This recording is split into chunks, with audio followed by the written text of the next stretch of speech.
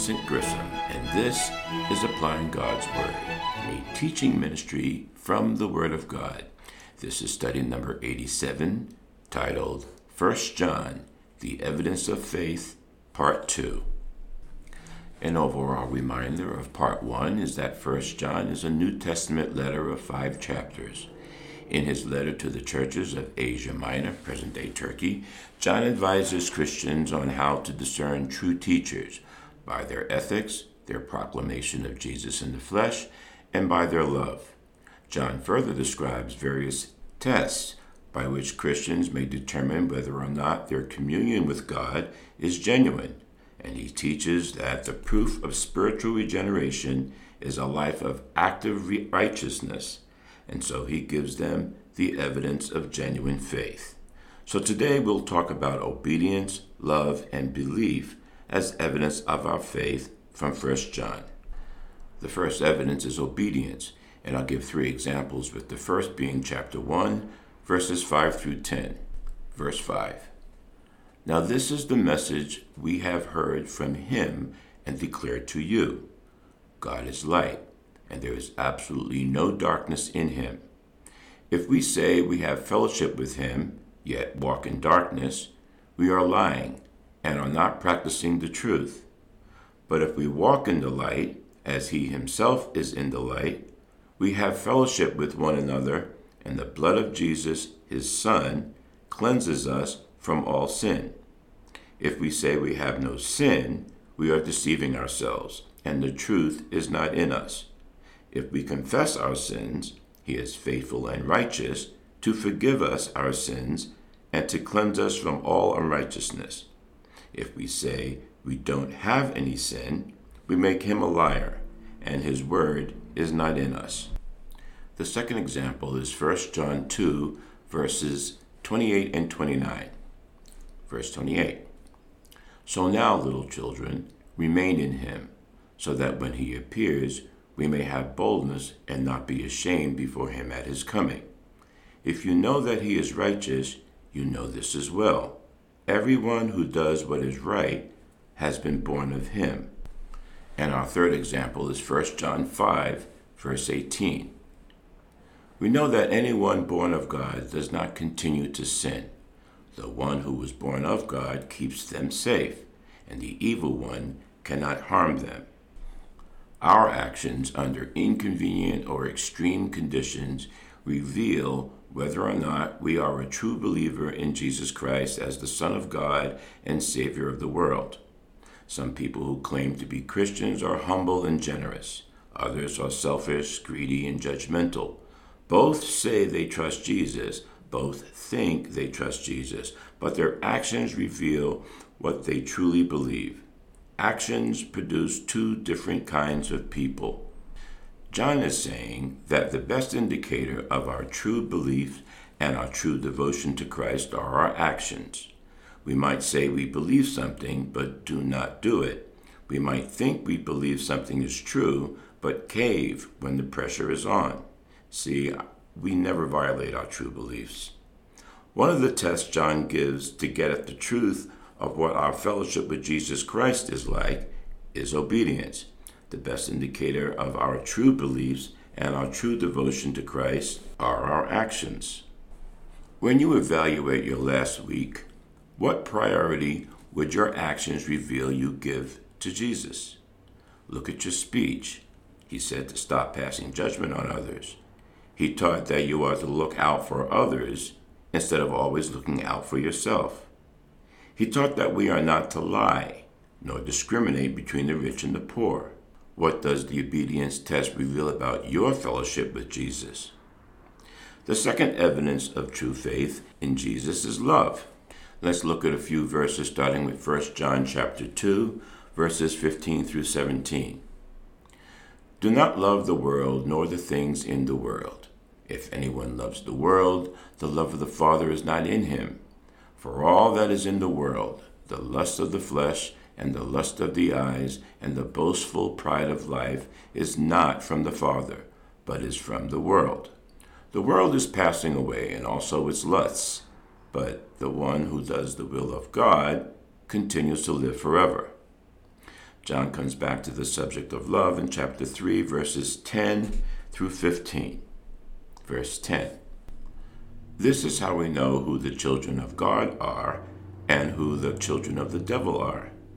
Anyone who does not do what is right is not God's child, nor is anyone who does not love their brother and sister. For this is the message you heard from the beginning. We should love one another. Do not be like Cain, who belonged to the evil one and murdered his brother. And why did he murder him? Because his own actions were evil and his brothers were righteous. Do not be surprised, my brothers and sisters, if the world hates you.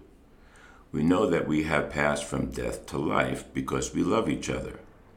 Anyone who does not love remains in death. Anyone who hates a brother or sister is a murderer, and you know that no murderer has eternal life residing in him. Next, he writes this passage in chapter 4, verse 7 and 8. Dear friends, let us love one another, because love is from God, and everyone who loves has been born of God and knows God. The one who does not love does not know God, because God is love. Sometimes Christianity is accused of being just a bunch of rules and commands. Yes, there are a lot of rules and commands. But did you ever wonder why we have rules and commands? What we discover in the Bible is that the rules and commands were not only meant to tell us what to do and what not to do, they were given to us to show us how to draw near to God and to relate to Him. This is true in other areas of life. Rules and commands are given to help us achieve what we want to accomplish. The people of Israel came to Joshua and said they wanted to follow God's commands. Joshua turned them down. He rightly said that they did not have what it would take. They would turn away from God. Israel insisted they truly wanted to love God and follow Him. So what did Joshua have them do to express their desire of love? He led them to be bound to a covenant to follow God. Christianity does not start with rules. They are put in place for us to fulfill our desire to love God, not to coerce our love for God. So is your Christianity described by desire or duty? Have you lost your first love?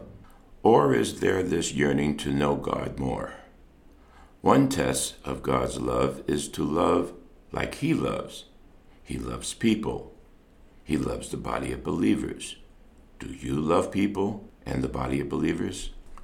The third evidence of true faith is right belief. False spiritual teachers were a big problem in the early church.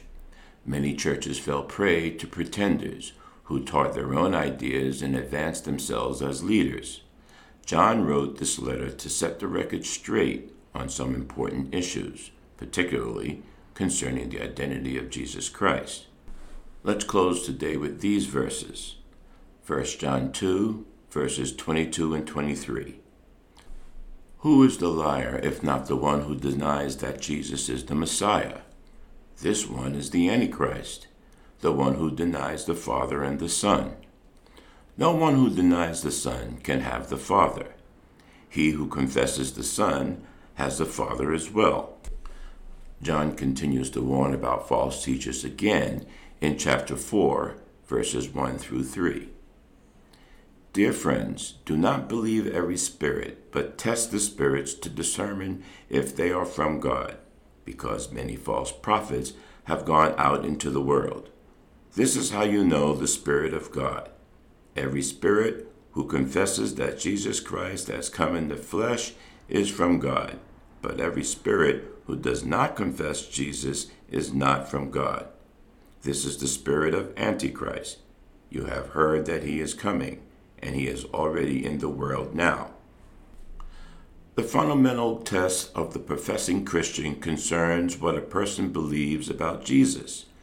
Impostors either diminish the humanity or the deity of Jesus. The real Christian goes beyond believing Jesus is the Son of God, Savior of the world, and Lord of the universe. The real Christian has a relationship with Christ that shows up in their behavior.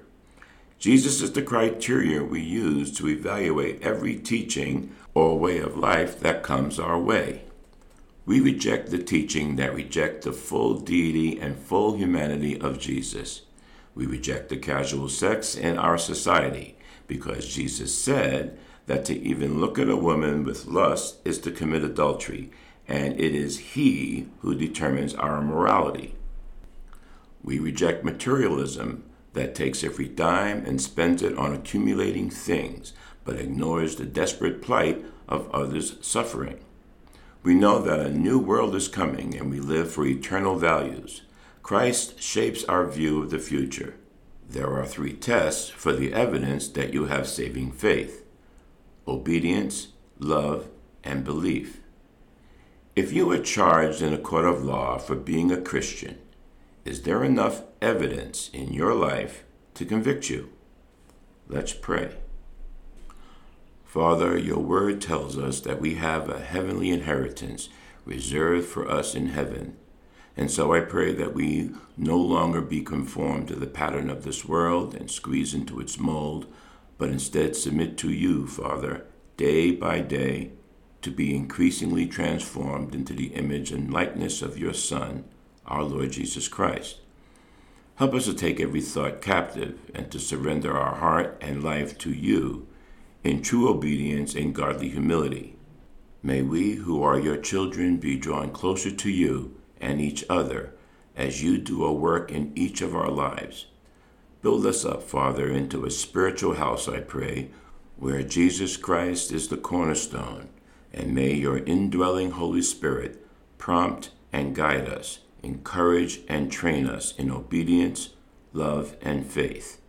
In Jesus' name I pray. Amen.